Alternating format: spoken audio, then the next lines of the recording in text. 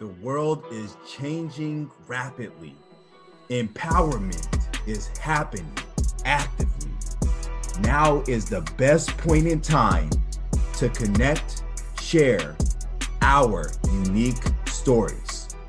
Through life experiences, we're learning from others and discovering our limitless potential, challenging our beliefs and aligning our action to our values, embracing our emotions and transforming ourselves so we can transform the world. Will we trust the progress? So today I'm super excited to learn more about who is Jake Steiner.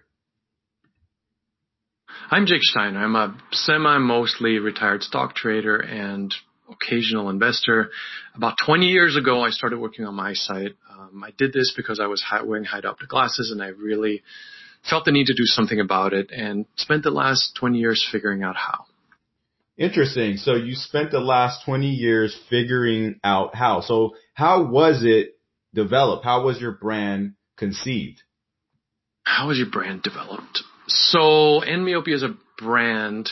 It wasn't really a brand. It was a blog. It was a record of my own discoveries and finding and improvements that eventually needed a name. So we called it Myopia. Myopia being short-sightedness, nearsightedness, not being able to see far away. The idea is we want to end that, or at least we want to end some of the misinformation around it. So you wanted to end the misinformation around it. Now, what problem did you try to solve? Problem does it solve? So myopia is intended to solve the problem that currently glasses are looked on as the only solution to short-sightedness. It's a symptom treatment, a quick fix, and there isn't much public awareness and general discussion on meaningful alternatives to prevent short-sightedness in the first place, and then if you are short-sighted, how to reverse it. And that's very interesting that you bring that up. So why was it such a great time to solve it? Why was it a great time to solve it? So this whole thing was a personal journey that eventually started involving friends and then larger circles of friends and then eventually all kinds of people around the world.